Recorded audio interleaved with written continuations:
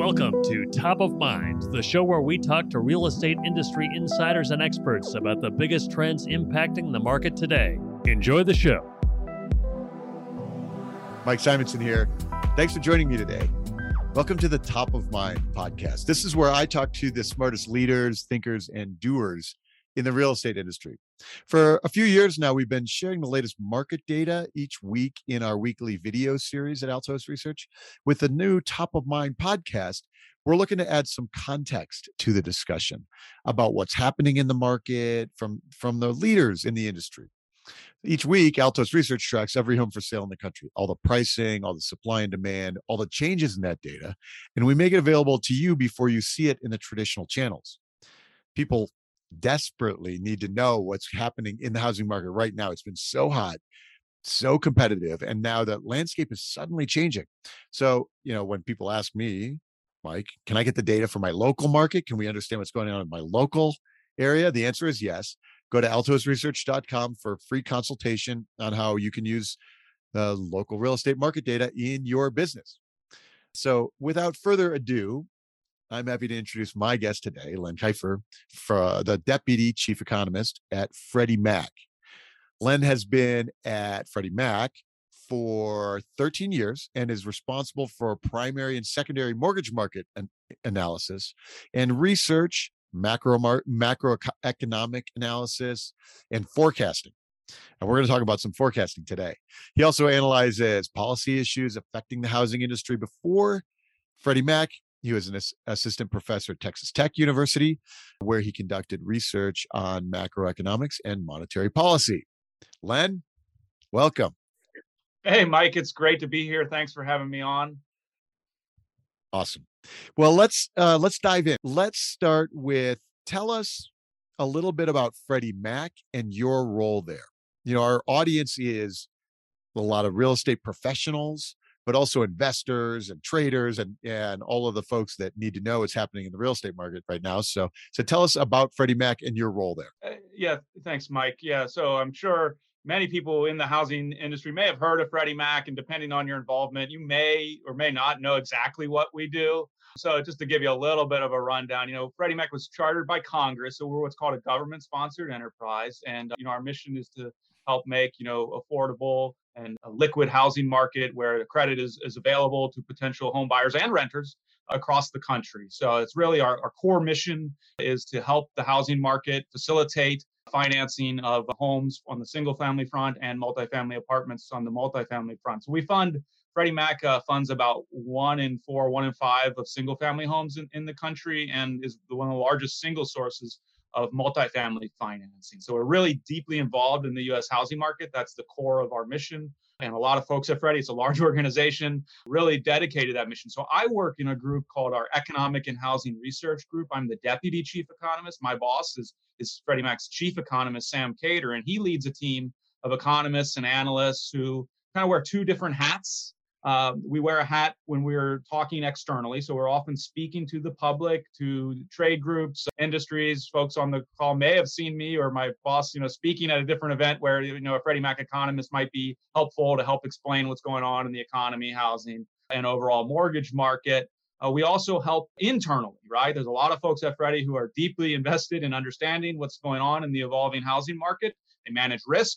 A very large portfolio of mortgage loans, multifamily loans. They want to understand, what may happen with home prices, what's going to happen in the general macroeconomy and rents, home sales. All of those housing market indicators are really important for how, our business partners can help manage the risk facing the company. And so it's a very intense business, especially over the last couple of years as we've had, these enormous shocks hitting the U.S. economy and U.S. housing market. We'll talk, I'm sure, a lot about that.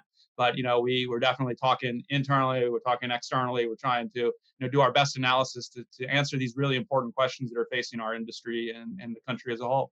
That's great. Well, and because you do a quarterly market forecast, which is out now, we're going to dive in a little bit about what we're looking at, what we're expecting, what are some of the variables. We're going to do that in just a second. We're going to get to some of that data, but first I'm interested. You said Freddie Mac funds 1 in 4 or 1 in 5 mortgages. What does that mean, fund? Oh yeah, so by our our charter, right, which was issued by an act of Congress, right, we are not allowed to be in the primary mortgage markets, which means Freddie Mac ourselves, we can't issue a mortgage loan, right? We cannot go out and make a loan to an individual. What we can do is purchase those loans from primary market participants. Those are your banks, your credit unions, your mortgage company, the folks that are actually dealing with customer borrowers, right? If I'm purchasing a home, right? The bank or the mortgage company will, make that loan, and then to help, replenish their funds, right? They can go into the secondary market and sell that loan. So if they don't have a big balance sheet, if they're not a large depository bank that has a lot of savings deposits to help fund them, for mortgage companies, they can go into the secondary market and sell the loan. And those loans are then purchased by folks like Freddie and some others out there, right? That have purchased those loans, put them together in structured securities, which help investors manage the risks associated with those loans and help ultimately reduce the cost to borrowers, right? By having the securitization, the secondary market creates a very liquid market, right? It makes the cost of borrowing ultimately for prospective home buyers and refinance borrowers much lower because they can tap into global capital markets, right? We're able to sell these securities not just here domestic in the United States, but around the world. And since many investors, really want to be invested in, U.S. dollar denominated securities, and they like to be invested in real estate, that can be a very useful instrument. And it really, ultimately, the benefit then to the home buyer is a lower mortgage rate. A lower mortgage rate and more availability of that credit and things like that. And so Freddie Mac exists because at some point the federal government said, like, we think it's important for people to be able to buy houses, and we want to facilitate that transaction. Yeah, and there is a sister organization that you may have heard of, Fannie Mae, who's very similar. Actually, was created earlier out of the Great Depression, so it was a New Deal program. Because if you've seen A Wonderful Life, or you saw the sort of pressures that folks were facing in the Depression, local banks really had trouble with capital, and so it helped to sort of create more stable financial system. Fannie Mae was created, and then later on in 1970 was when Freddie Mac was created to provide a little bit of competition and but very similar in our business models and overall mission. That's interesting. So it's really about so that it's a little bit of not just all the market going through one player. It's having a second. It was why it was created, to have a second organization there. Yeah. Yeah. Interesting. I didn't know that. I didn't know that about why that happened there. So I want to talk a little bit about your background and how you got here, especially one of the things that you're well known for is your visualization skills at taking the data and presenting it to people in really powerful ways. So before we start talking about forecasts and where the market's going and things, tell me how you, like, where you got here, how you developed your expertise and like, give us that story. Yeah, so I'm an economist by training. So I actually myself was not focus of my graduates program. I was more of a macro time series, applied forecasting. So that's related, right? But I came out of grad school. My wife's also an economist. We took jobs at Texas Tech University. But, she was only there as a visitor. So she moved to DC, pursue opportunities. I followed her and, got hired on at Freddie Mac, which was, ultimately a great place to work. I knew some folks that happened to work in there, that had hired on to Freddie. And I was really fortunate to get that, position and get to work with a lot of smart people. One of the great things about working there is people care about the mission, but they also are pretty smart to be managing the risk and modeling and analyzing the market. And you can learn a lot. And one of the things that became very clear is a real challenge for smart people or really detail focused people that get a PhD and go through a lot of training is you get in depth and you really have to know a subject matter at its ins and outs at an extreme focus, right? That's what is required really to complete a PhD in America. But that doesn't lend itself very well to business communication, right? So you are spending your life on a dissertation, right? Or 5 years of your life where you're focused on it. And you get a chance to tell your professors and things, they'll listen. But when you're in a business meeting, right, they don't have a lifetime or a long time for you to explain everything. You really have to be able to communicate powerfully. They want the insights, right? They want smart people that have advanced training that can help them manage risk and think about things in a sophisticated way.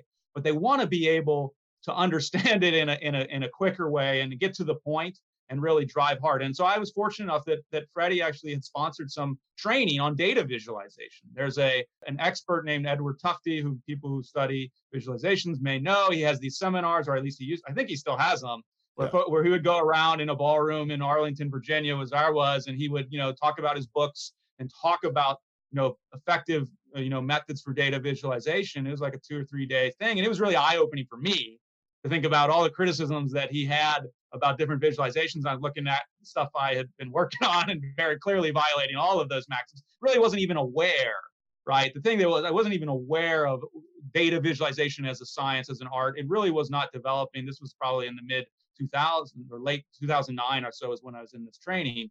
And it really opened my eyes. And I said, wow, this is really powerful. This is a scientific way of thinking about these things. This is going to also really help me in being able to communicate to non-economists that are, smart people, but they're busy, and they're experts, but they're not focused on the thing I'm looking at. They're not willing to look through my giant spreadsheet and look at all the numbers. They need to get to the point. And these visualization tools, if used effectively, can really enhance that. And so I really bought in. My boss at the time was very much bought into that, and the team. And so we had embraced that as a philosophy. And I got to learn in practitioners, people that were using those techniques. I could see it, right? It wasn't just I went to this training, they talked about it, and we said, okay, we flipped through the books and forgot about it. No, the next week when I was there, I was actually paying attention to what my colleagues were doing, and they were applying these principles, these ideas of, effective data visualization, which is now more widespread. It was more like a secret sauce. Now it's still a secret sauce, but less so, right? Because more people are aware. The general quality of visualization in the financial industry where I work has risen a lot, partially due to these types of trainings and this awareness. But it was really helped me succeed early on in my career and become a better communicator, a better way to get across the key points in an effective way. And it's a great exercise. I embrace it almost daily. I'm making a new data visualization. Not all of them are works of art or effective, but I learn something from them every time. And that practice, that habit, really trains your mind to think about, okay, what's the important part about this data? There's all these data releases that come out. What do I really want to focus on? Where am I going to help people understand? Or what am I going to understand by looking at it? And using these different techniques I found to be really enriching, really rewarding. I'm constantly learning. It's a growing field. People are coming up with new visualizations, new tools, new techniques, and it's really exciting. It's a kind of hobby of mine. Even outside of work, I'll look at these things and see what people are coming up with and check out different blogs and Twitter feeds and other things where people are sharing these ideas, which are really, really growing and developing and really advancing pretty rapidly, I'd say. Yeah, for sure. I've taken the Tufte class too, and I've got books on the shelf behind me too. Oh yeah. And learn a ton. And I noticed you do things very well. Some of the Tufte principles you do very well, like the information density. Like I've watched you do 40 years of mortgage rates into like a one chart, like one visualization. And like it's not just one line for 40 years, it's 40 separate lines, and but you can really call. And then I know you use color very effectively to highlight the things that you want to the story that you want to tell in the data. Yeah, Mike, you mentioned mortgage rate. That's actually a great example because at Freddie, we published this mortgage rate survey, the primary mortgage market survey that has been around since 1970, almost the exception of Freddie Mac. So for more than 50 years. I haven't been working on it for 50 years, but I've been working on it every week for the last decade. Right. And every week we have a new mortgage rate. And so part of the exercise and almost a meditation around the mortgage rates is to create a new chart or challenge myself, to see, can I look at this in a different way? Because you're looking at the same thing. Recently it's been very dramatic, so there's been a lot to look at. But some weeks, it's a blip here or there. And so trying to think of different ways or the different angles, it's a real, a nice sort of exercise just to look at a single data series for 10 years, thinking about it every week and coming up, with a slightly different variation on it. You can refine some things and you try to iterate. I think really important is iteration. You start something, you don't just stick. You got to try to learn. You try, experiment, you take some risks. Things don't always work out. Color, I've made many, many errors with that. But sometimes you find something maybe by luck that actually tends to work a little bit. And then you kind of learn and build. That's great. And so for listeners or watchers who don't know Len and his work, follow Len on Twitter because we get to see that publication. And you've actually written some good blog posts about the work you do and the decisions you made, especially in the R code, right? You usually work in R. Yeah.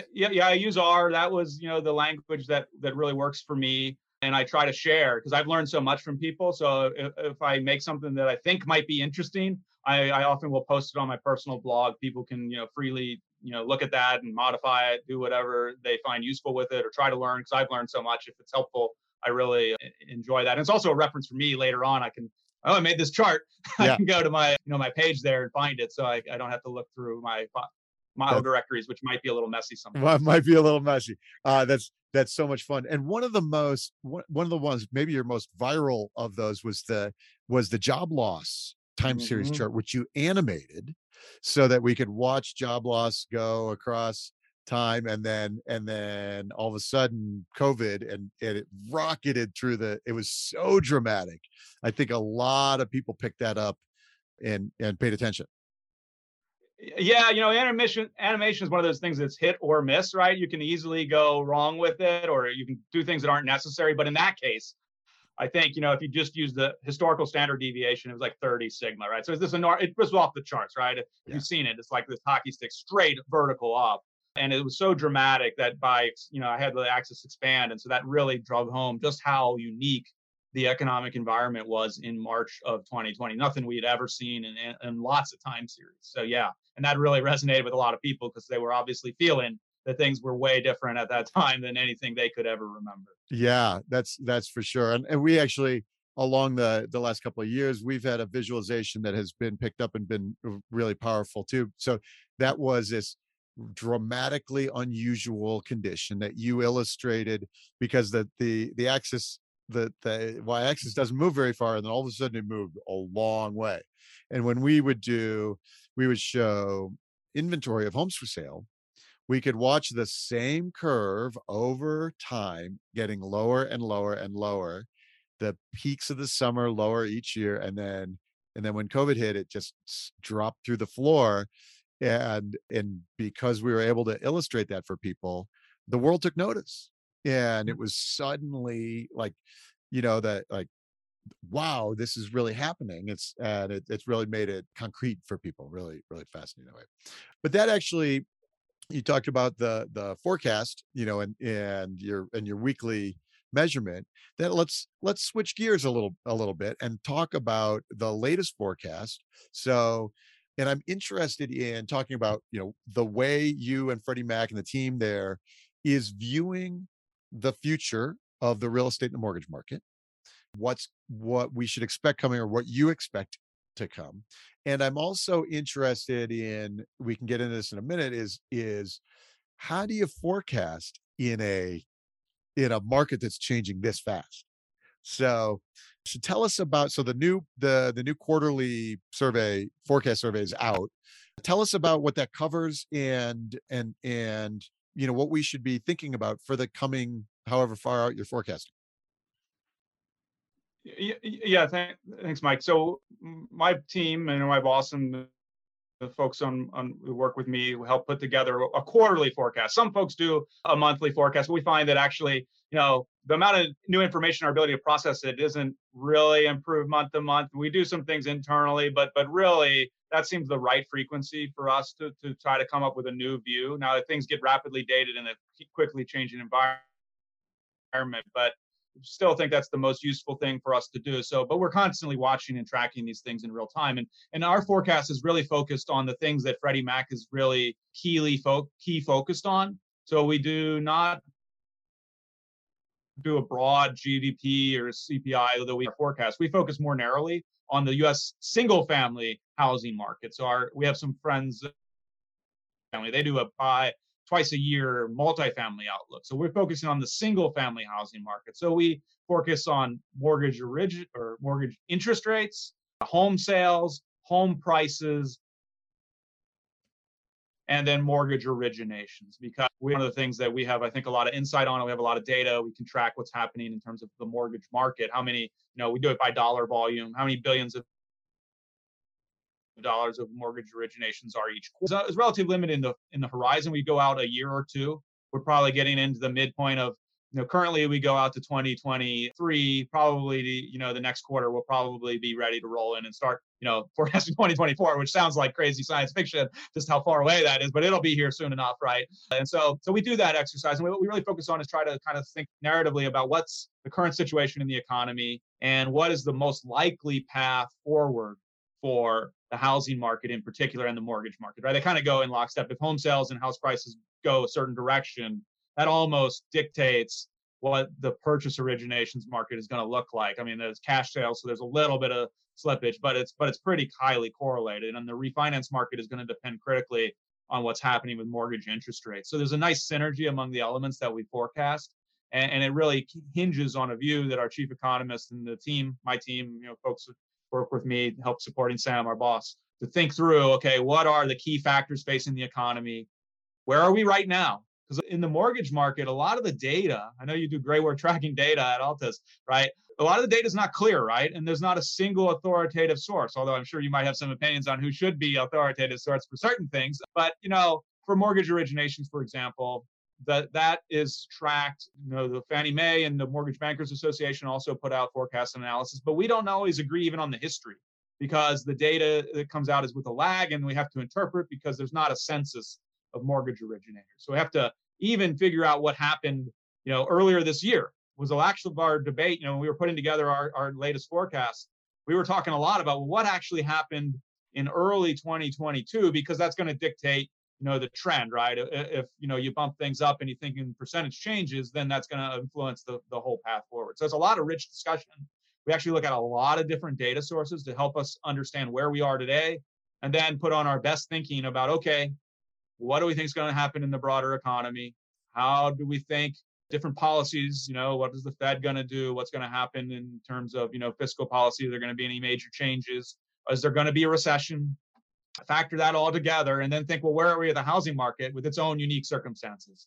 You mentioned super low inventory. Maybe it's coming up, but how much does it have to come up before house prices start to cool off from this scorching hot rate they've been at?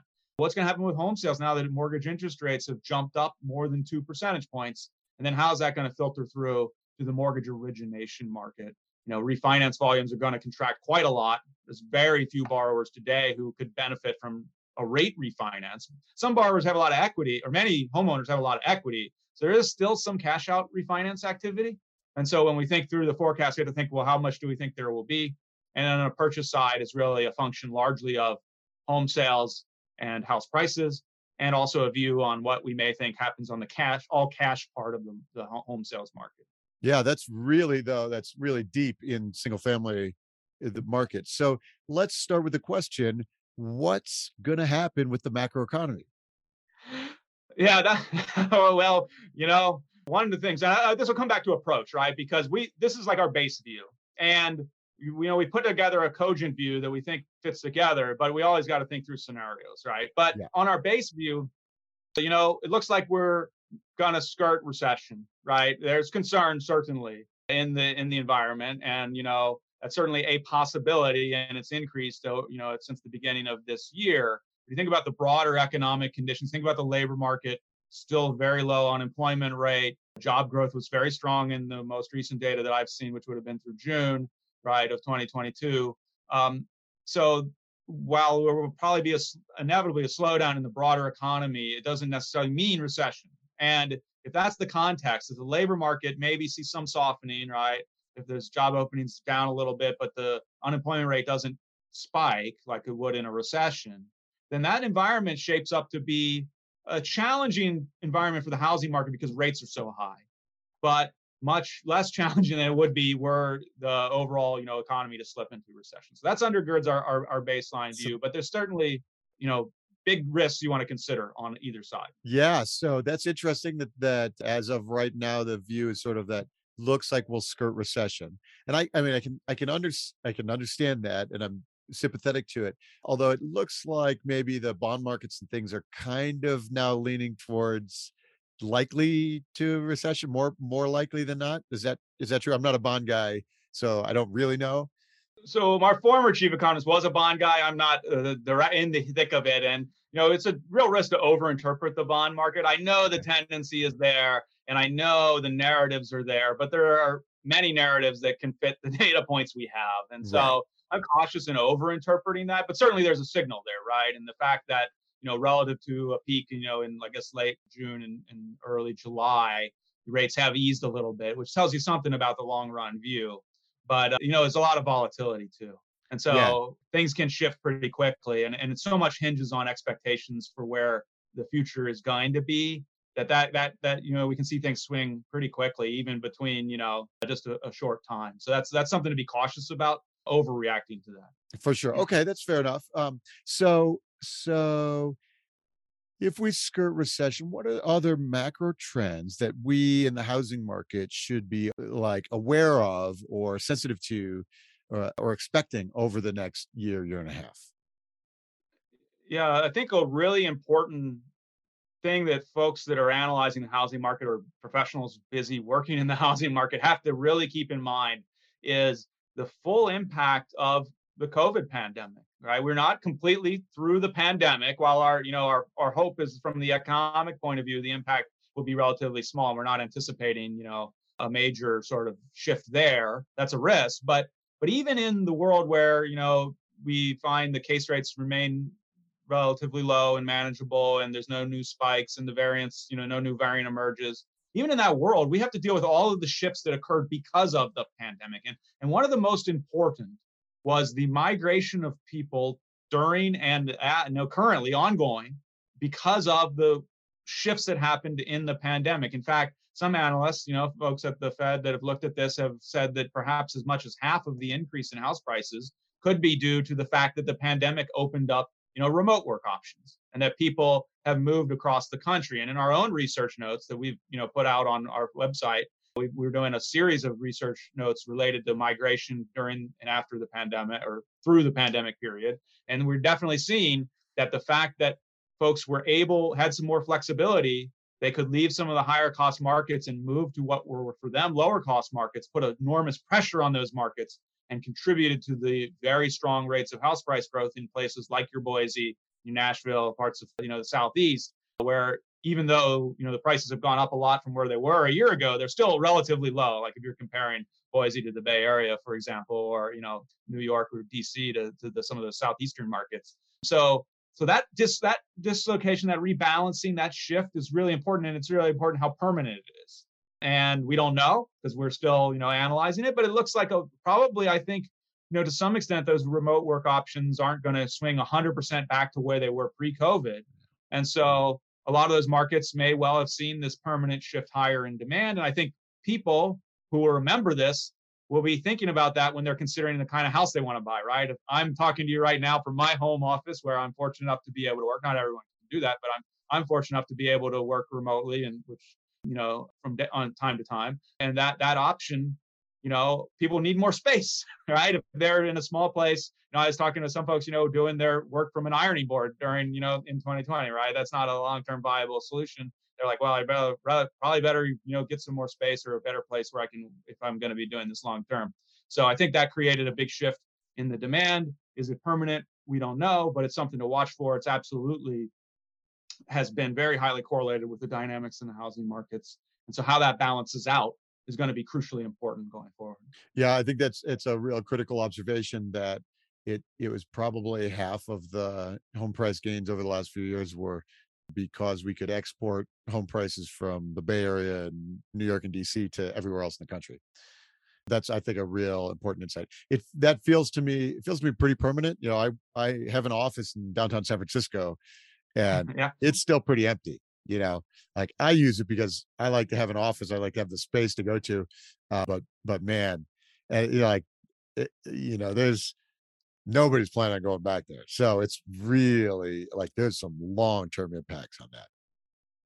And so at Freddie, you can work remote. Sometimes you're working, sort of doing hybrid. What are you doing?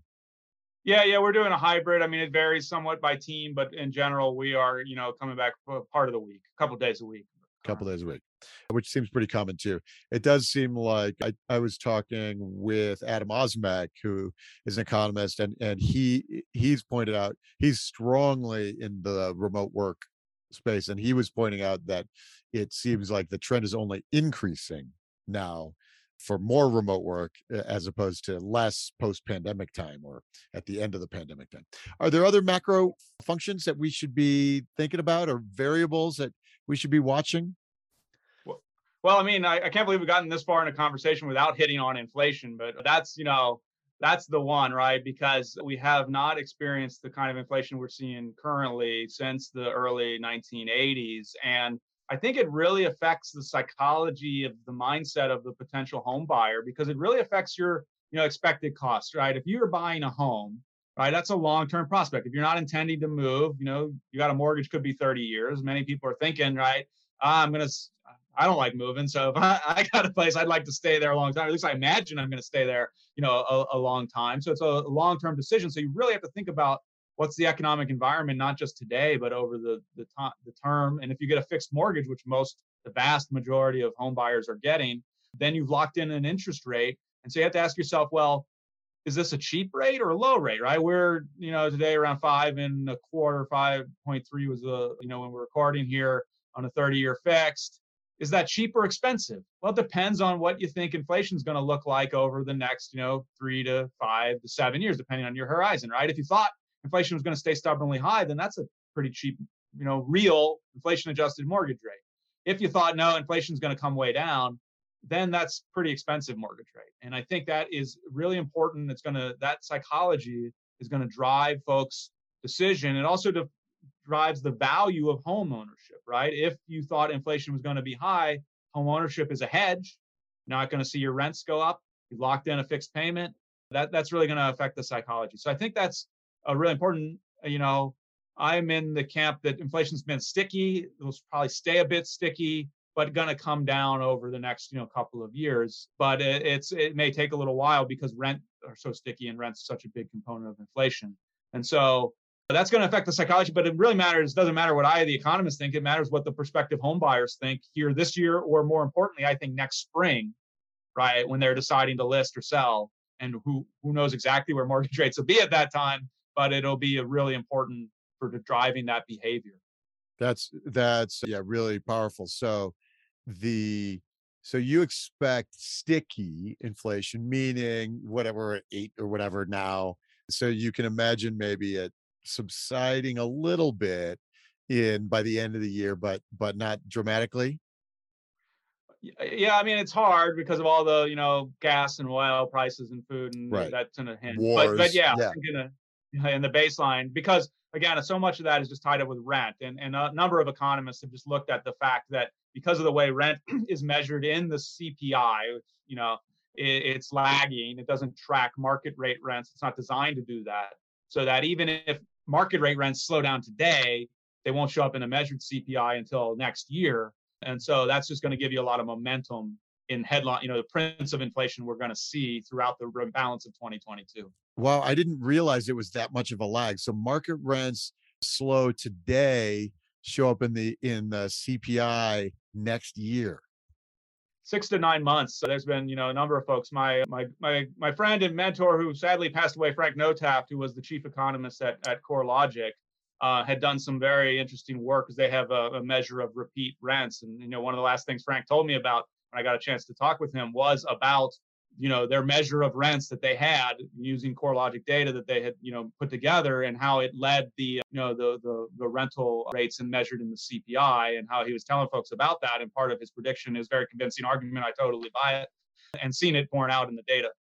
That's fascinating. I didn't know that, but I can tell you that we measure market rents, we measure asking rents each week. They're not coming down yet. They're still ticking up each week. Like that's really fascinating.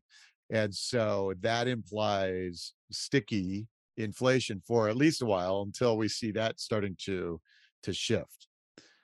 That's fascinating. It's also, as rates stay elevated and maybe even climb more, it's one of the factors that I look at and say, investors in a fearing a recessionary economy, maybe thinking about selling homes now, adding to inventory. But as rents stay elevated, that motivation is actually diminished, and there's more investor demand, because even with money costs more expensive right now, like the revenue is pretty good. and as actually as best it's ever been, and still going. Yeah, I think that's really important. That's why I mentioned, Freddie Mac's, multifamily folks, and we talk a lot with our colleagues over there, because even if you're talking about single family rental, the apartment rental market is, adjacent, is there's gonna be some substitutability. So you gotta kind of track both and be aware of what's happening there, not just the single family owner market. That's gonna drive that. And when you talk with those folks, or other researchers that are looking at the multifamily market, they've been very optimistic about where rent growth would be. The last I heard, and I was talking with many different analysts, not just at Freddie, but in other shops, just feeling, given where the housing supply situation in aggregate, not just months of supply for single family, but overall housing available is still too low given our population, and that's just put enormous pressure. And you see that in rents across the spectrum: single family for houses for rent, apartments, and other structures that are renting. Just a very strong rental market.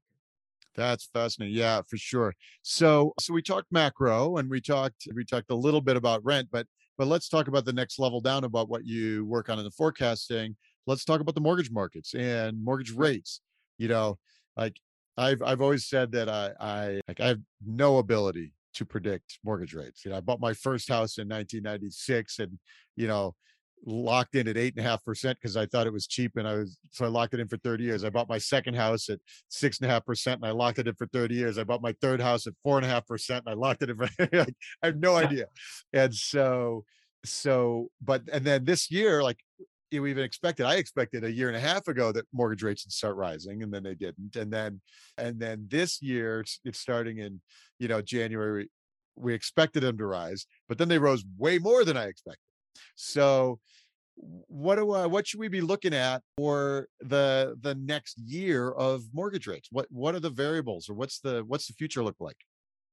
Yeah, can I share? Yeah, okay, a related anecdote about mortgage rates, because I think in forecasting, my team at Freddie helps compile our mortgage rate survey, right? And one of the things we do, we do forecasting too, and an exercise we do to try to build humility is just to do a very short-term forecast, which is on every Friday we get together, we have a meeting, we talk about what's been happening in the economy, and we go, okay, what do we think the 30-year mortgage rate is going to be in our next week's survey? And no, peeking ahead, right? So we start our survey on Monday. So we put that in, and it's a great exercise in humility, because it's very difficult to predict. Now, wisdom of the crowd, we actually on average kind of get it right, but but even just that very short-term, prediction is very difficult. And if you ask longer-term predictions, not many folks have done well at that. So you got to have a lot of humility when you come into the rates market. Nevertheless, you got to have a view, if you're putting together, and you got to think about where you thought was the most likely path for rates. And in that case,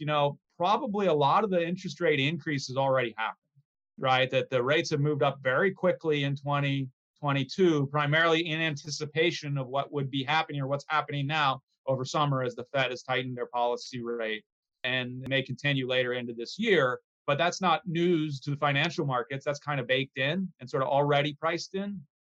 And as we alluded to earlier in the discussion, they've softened a little bit recently, just as views about the future may have grown a little bit dimmer. And so that suggests to me that probably the best, forecast for rates is something relatively flat, maybe even down a little off their recent peaks, or and then gradually weakening a little bit as again, the economy may avoid recession, but definitely grows a bit slower, and inflation starts to get tamed and come down in 2023. And so in that world, if that is indeed how things play out, then you're likely to see, the mortgage rates ease a little bit from where they are now, but not get anywhere near those historic lows that we enjoyed, in 2020 and 2021. Yeah, for sure. So flat rates, it's hard to see much higher from here, but it's also hard to see much lower from here. Well, you can see it, right? I mean, part of this is risk management, right? We have to come up with a lot of scenarios, right? And then, we talk to the folks in risk management. They're thinking dark scenario. You're an economist. Come on, you got to give me dark, because I need to be prepared for all the things. And so, yes, we oblige. We can come up with dark scenarios. You can think of things that could happen that certainly could give you a very adverse situation. But in some sense, they require very unexpected developments. They're not close to a baseline. A shock, something, like COVID that came, that would be unexpected and really move things in order to move you in a predictable way. the thing about, I think one of the lessons from COVID is a lot of things were very unpredictable about how, the economy would respond. And in retrospect, they seem obvious, but at the time they were far from obvious how it was going to play out. Yeah. One of the things in the mortgage market that I probably underappreciated over the last bunch of years was how much the Fed playing in buying mortgage securities was impacting rates. And now I think, like, this is outside my daily study, but it sounds like the Fed is now unwinding some of those positions. Is that true? Is that one of the things contributing to higher rates? Do I have that That right? gets tricky. This gets tricky with that, and I'm not the rates expert, so I want to be careful, because representing Freddie here about speaking. So I'll just be a little measured and say that some of the economics here, is not completely certain. It's something that folks watch. It's certainly a factor that's moving through and having an impact, but how exactly it gets pretty technical. And a lot of the, I mentioned I'm not a bond guy. I'm not on the market desk day to day, and frankly, given how volatile markets have been moving, things have been moving very quickly. There's a lot of anticipation. So I just say yes, it's certainly having an impact. Folks, very smart people across, real experts, not just industry practitioners, but researchers are also looking at it, and it's not 100% clear. There are different estimates for how much the impact will be, but those are also, like with many academic and other estimates, a wide range. So we don't know for sure. Well, maybe I should have a rates person on. Yeah, Maybe a bond desk person. Let me know if you know somebody who might fit that, or listeners. I might know a couple. Yeah, that would be really fascinating, because that's not my space, and so there's some real interesting things there. Okay, so that's mortgage market for the future, and so yeah, there are scenarios where we could see rates tanking from here because and those would probably be like big recession or some kind of shock that causes real slowdown, and therefore the rates respond to that. And they have a little bit, as the view of the economy next year kind of weakens, the rates have dropped a little bit already. So we could see that. So that, fair enough on that scenario. What about your view of the housing market in general, home prices and transaction volumes? Yeah, those are kind of the key, ones that we spend a lot of time, especially on the price one. From a Freddie Mac point of view, we're thinking about the collateral and what we guarantee. Mortgages, part of our business model, right, is we take away the credit risk from bond investors, folks who invest in mortgage-backed securities.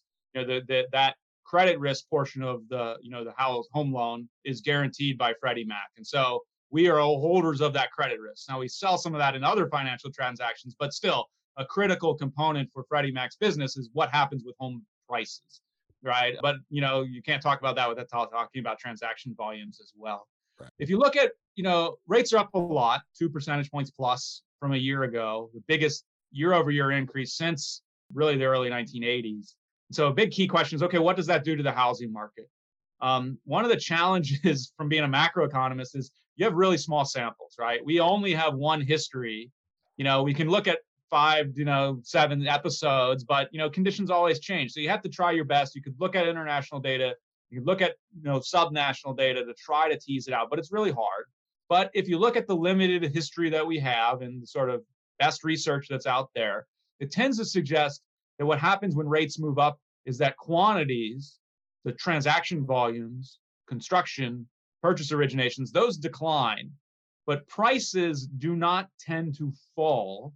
The rate of growth in prices does tend to slow. That's at least been the history. Of course, we've had exceptions that are notable, right? So you don't want to totally tell yourself that's exactly how it will be. But there's a lot of logic to that, because in the sense of what's going to trigger folks selling at a significant loss would have to be a forced sale, right? Did they lose their job and they can no longer make their payment? Do they have to sell into a falling market? And if they're able to keep servicing the mortgage and they've locked in a low rate, it's hard to see how they would start to sell in a falling market unless, they really, some life events. So I think from a macro perspective, you've really got to have that additional layer to really get a pretty significant outright decline in prices. That doesn't mean that the rate of growth in prices is not due for a pretty big slowdown. We've been growing at, near record highs higher than we were in the mid 2000s, higher by some measures than we were in the high inflation period of the late 70s and early 1980s. So the rate of growth of house prices has very likely should decline, right? In a normal sort of, balanced economy. And so we should expect to see that. And the question is how rapidly that will happen. Not a lot of momentum in the housing market. And so measured house prices may not pick up that slowdown. They haven't, certainly in the most recent data, at least a lot of the data. Maybe the listing data might show a little bit of that. I'm not sure. I'm curious if you have a view on what you've seen on the listings. But at least in terms of transactions completed, closed sales, I haven't yet seen a lot of evidence there of a slowdown, but we should expect to see the rate of growth in prices pretty materially slow into late summer and into fall. I don't know. Is that consistent with what you're seeing in the data Yeah, recently? for sure. And the leading indicators that we can watch there's a few of them. We have the ask price, the median price of all the homes on the market. But there's a really cool one that is the median price of the newly listed cohort each week. And Mm-hmm. that is a wisdom of the crowds thing, where it's like those sellers and those listing agents know, they know how many like people were shopping at that last open house. They know how many open bidders there were. Now, when we list your new one, we're like, ooh, there's no offers down the street. We're going to price that one down a little bit. And so you get this like wisdom of the crowds thing where it's really, like, exactly where, like, they know exactly where to price the house to sell it. Yeah, any given house may be over or underpriced, but they know exactly. So that's one of the leading indicators, and that tends to be about 4 months before the closed transaction. House on the Okay. market now, it gets listed now, it's on the market, maybe it stays a month, then it gets an offer, and then it takes another month to close, or 60 days, and then you start reporting it out. So, like, you can see that data now. And it's been actually really robust still, really up Mm. until the latest week. And so the July 4th holiday week had a little dip in it, which might be notable, and has been holding up. But there's another leading indicator that we like to track, which is the percentage of homes on the market with price reductions. Mm-hmm. And so normally about a third of homes take a price cut before they sell. And so when demand is ultra high, fewer need to take a price cut. And so the beginning of the year, we were at about, normally it's 30%, and we had about 15% that needed price cuts because there were multiple offers and all those things. And now we're back to 30%.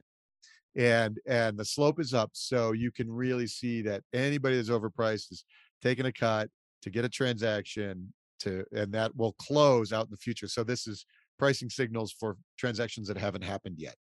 And my expectation there is by August, late August, September, will be in the 40% range. And that's going to be really showing some of the cool things. We also can look at year over year changes in inventory and use that to have a rule of thumb on transaction prices a year out further in the future. So right now we have 31% more homes on the market than we did a year ago.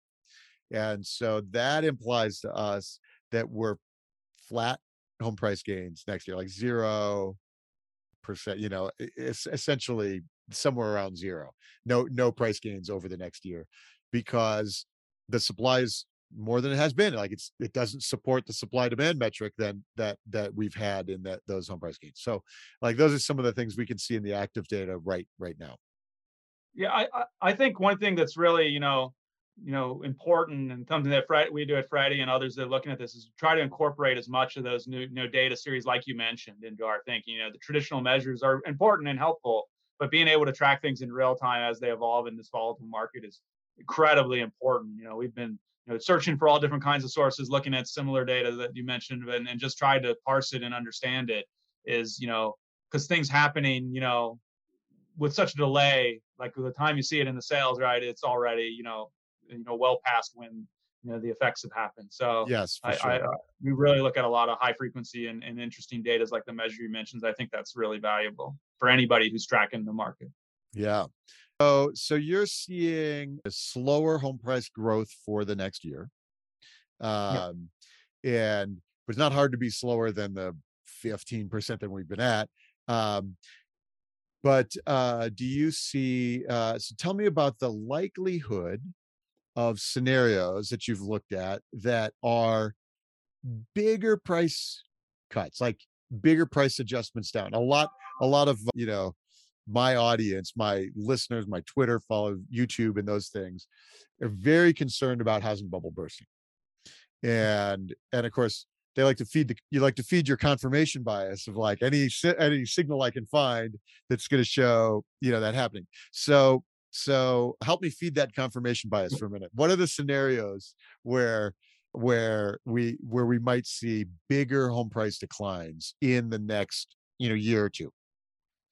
Yeah, I mean, I think the fundamental factor you got to mix in is a very significant slowdown or recession in the economy, right? If the unemployment rate is as low or near where it is, under 5%, right, and job growth remains solid and people's income is there, I don't see the rental market softening and enough to really, start to affect those investors you mentioned, and the investors being a large enough swing, movement in the market to really push the prices. So it's going to take a pretty adverse, I think, economic shock beyond what we've already digested, right? In my view, that we would need to see something else that would kind of trip things up and lead to a pretty, deterioration in the income and, employment of homeowners and renters, right? So to drive the market down. So it's not that it can't happen, but that's, I think, the key ingredient. You can imagine all the factors that could play into contributing to that kind of a thing. There are too many to list, but that's, I think, the key thing is that if folks have a job, can service the debt, and have that ability, then, I don't see you'll see forced selling, and that wouldn't be the condition you'd need for a, big slowdown. Now, you could still have a big moderation because we're growing high teens, depending on the measure, 17, 18%, maybe 20 the other measures, right? You got to slow that down to 10 or 8, you got to get there. That could happen pretty quickly with all the rates. And like we've alluded, maybe some of that's already underway. It just hasn't shown up in all the data. So I think that's where we'll have to really see. But I think, frankly, it's going to, since the housing market's so seasonal, we kind of baked this year. I don't think we'll really know until we get to spring season 2023. I mean, things can happen, right? But I think the real, it's going to be where the market kind of focuses on next spring is where, I mean, we'll learn things throughout the rest of this year and into the fall and winter, but we'll really know where we're at as we look at that listing data for the next spring. Yeah, for sure. I think the same thing. It's mostly baked in already. It's now, mid-July. We're already past the peak buying season. Like the gains and stuff are baked in. And in fact, I will go more specific than just next spring. I like between the second and third week of January with that new listings, the price of the new listings cohort, we can watch the slope of that increase coming in. And this year, for example, in that time, the slope was real dramatic up. And so second and third week of January into February, you watch that. And so what you could see was that demand all the way through now, right? You could see like people were there. There's so many people buying, and it'll be really interesting to see that. We could watch that also in 2011. We had what had happened was I think it was 2011, get my years right. We had in 2009, we had a first time homebuyer tax credit. And that went all the way through April 1 of 2010. And it pulled demand forward 2010 into the first and into April of that year. So by the end of 2010, the transaction numbers were looking very soft, and the headlines were all super bearish. Armageddon, back to the housing market. And, and they were looking at like the demand, the end of the year demand had already happened.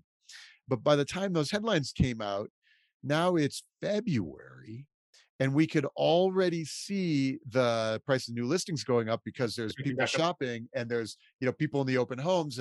And so we could already see in, February of 2011, like there's some demand out here. But all the headlines were still bearish. And I like to say that my favorite times in the data are when I get to be contrarian and bullish. And every once in a while you get that, like right at the beginning of the pandemic, when we were still, the econometrics folks were still using recession to forecast home prices. We're showing like, oh, 2021 is going to be a big tank year. It's going to be down 6%. But meanwhile, we're like, guys, people are buying houses every day. It was like, you could really see it. So those are fun times. So that'll be that next that second, third week of January is one of my favorite times to look and see what happened this week. And then we'll Yeah. watch into February. It'll be fun it'll be really interesting to see. That'll be a good time. No shortage of drama here in the housing market, I think, over the last couple of years and into next, sounds like. Right. It's one of the fun things. Like there's always a story, that data is always fresh each week. Okay. We're getting close to an hour here. Are there other things in the forecast that you found notable, or the things that you're like, wow, there's some really interesting trends maybe that the world isn't talking about yet, or, some risks that we aren't thinking about? I think we covered a lot. One of the things that's a little more, specific to the mortgage market, but I do think is important to folks who follow that, is what's happened, with refinances. We actually, in a separate report, we put out a regular, update on refinance activity. Now, with rates up so much, right, you'd expect, okay, refi is going to tank and go effectively zero, but not entirely. There's still a decent amount of cash out, and some folks who analyze that trying to understand, how long is that going to last? Is that just sort of a are we seeing the last bits come in before the rates are digested, or is there something else? Are homeowners deciding that even with these high interest rates, they're willing to pay that in order to tap their substantial home equity, either to finance, remodel, pay off other debts? I think a lot of folks, maybe if they're looking at the tight inventory situation and where prices are, maybe they just say, well, I won't go out. I'll just take my existing home. I got a lot of equity. I can extract the equity and finance, some improvements there, and I'll make that work. So I think that's a really interesting dynamic. And we've never seen rates move this quickly in the modern, or at least this century, right? You have to go back to the 80s, and it's hard. You can look at the 80s and try to figure out, but so much was different then. Is that really what we should expect to happen for home, mortgage owners? And so folks that are tracking the mortgage market, and specifically, refinance or prepayments, that's a really interesting dynamic. And while we got the forecast that we've released, we've also do these regular reports where we're able to look in depth at what's happening with refinance. And I think for folks, real hardcore mortgage nerds, or folks that are really focused on the narrow slice, that research could be very interesting to them. I think that we're going to put out, the next update here, later summer. Awesome. I will very much look forward to that. I'm in that boat. Like, I have 2 bathrooms to redo, and 5% is better than putting it on a credit card, or like, Yeah. do I sell some stocks now? Like, what, like, what do you do? So, my tech portfolio is, that's all gone. So like, well, might as well, so I'm likely to, do some kind of that financing this year to not, not burn all my cash on my bathroom remodels. Like, it could be that I'm not alone. That's really fascinating. And also, we're finally getting past the super crunch in terms of all the labor and things. So like, all of a sudden, contractors are maybe going to be a little more available. Like, we have some more opportunity to do that work. So that's really fascinating. Okay, so I like that. So cash out, what happens with refis, and cash out refinances are still happening. And it's like, are there products there that like keep going? And frankly, it's, 5.5%. It's not that big a deal, right?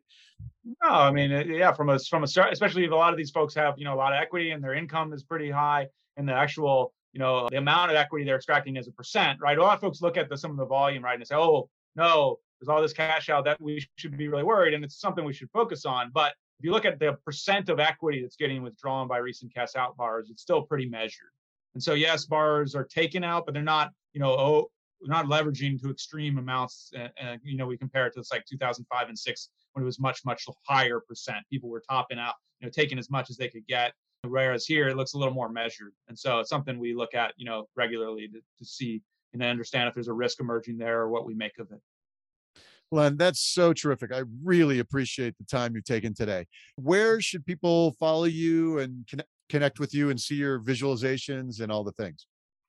Yeah, great. I mean, I love to connect with people on Twitter. Len Kiefer is my handle there. And then I'm also on the LinkedIn. I find a lot of interactions. People actually are, surprisingly active there, which is, I'm happy to, interact. I share a lot of the similar content there. And a lot of that content is, posted on our Freddie Mac, corporate website, where we put our research pieces that are put together by myself and the team. A lot of other smart people, a lot of cool stuff there. I'll often link to that so people can find that. And if they're interested in, specifics like R code, I have a personal blog, lenkiefer.com. They can just go check out and get snippets of code and copy, make it their own, try it, see if it works for you. Happy, connect with me if you've got questions. I'm always, love to chat up code if people want to talk.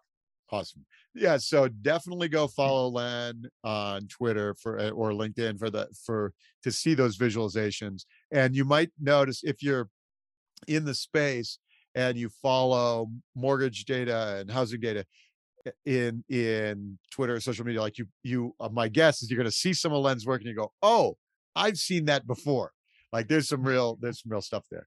It's really great. So follow Len in those places. Is the latest Freddie survey and forecast that we've been talking about, is that broadly available for consumers, like people that we can link to here and let them read it? Yeah. All of our research is available on freddiemac.com/research, I believe. Yes, that's the URL. So folks can find that. It's all available, no charge. No, they can sign up for alerts if they want to, but it's all just there for the public, for people to consume, for them to analyze and study and see what the latest research and data says. Yeah, we'll include a link in the show notes and stuff. So link to Freddie research. Len, Kiefer, thank you so much for your time today. Really appreciate you joining us on the Top of Mind podcast. And everybody else, thank you for joining us. We'll have another one next week. We do these podcasts because we talk about the data so much, but there's so many good thinkers and people who have different perspectives and voices of expertise that we can use to help make better decisions, help to communicate with the people who need to know right now, home buyers and sellers, professionals in the industry. So join us each week for the Top of Mind podcast. Join us at the Altos Research YouTube channel or visit altosresearch.com to connect with us, book a free consult with the team to get data for your market, for your business, and help your buyers and sellers know what's happening in real estate right now. Thank you, everybody. Thanks for listening to Top of Mind. See you again next time, and be sure to click subscribe to get future episodes.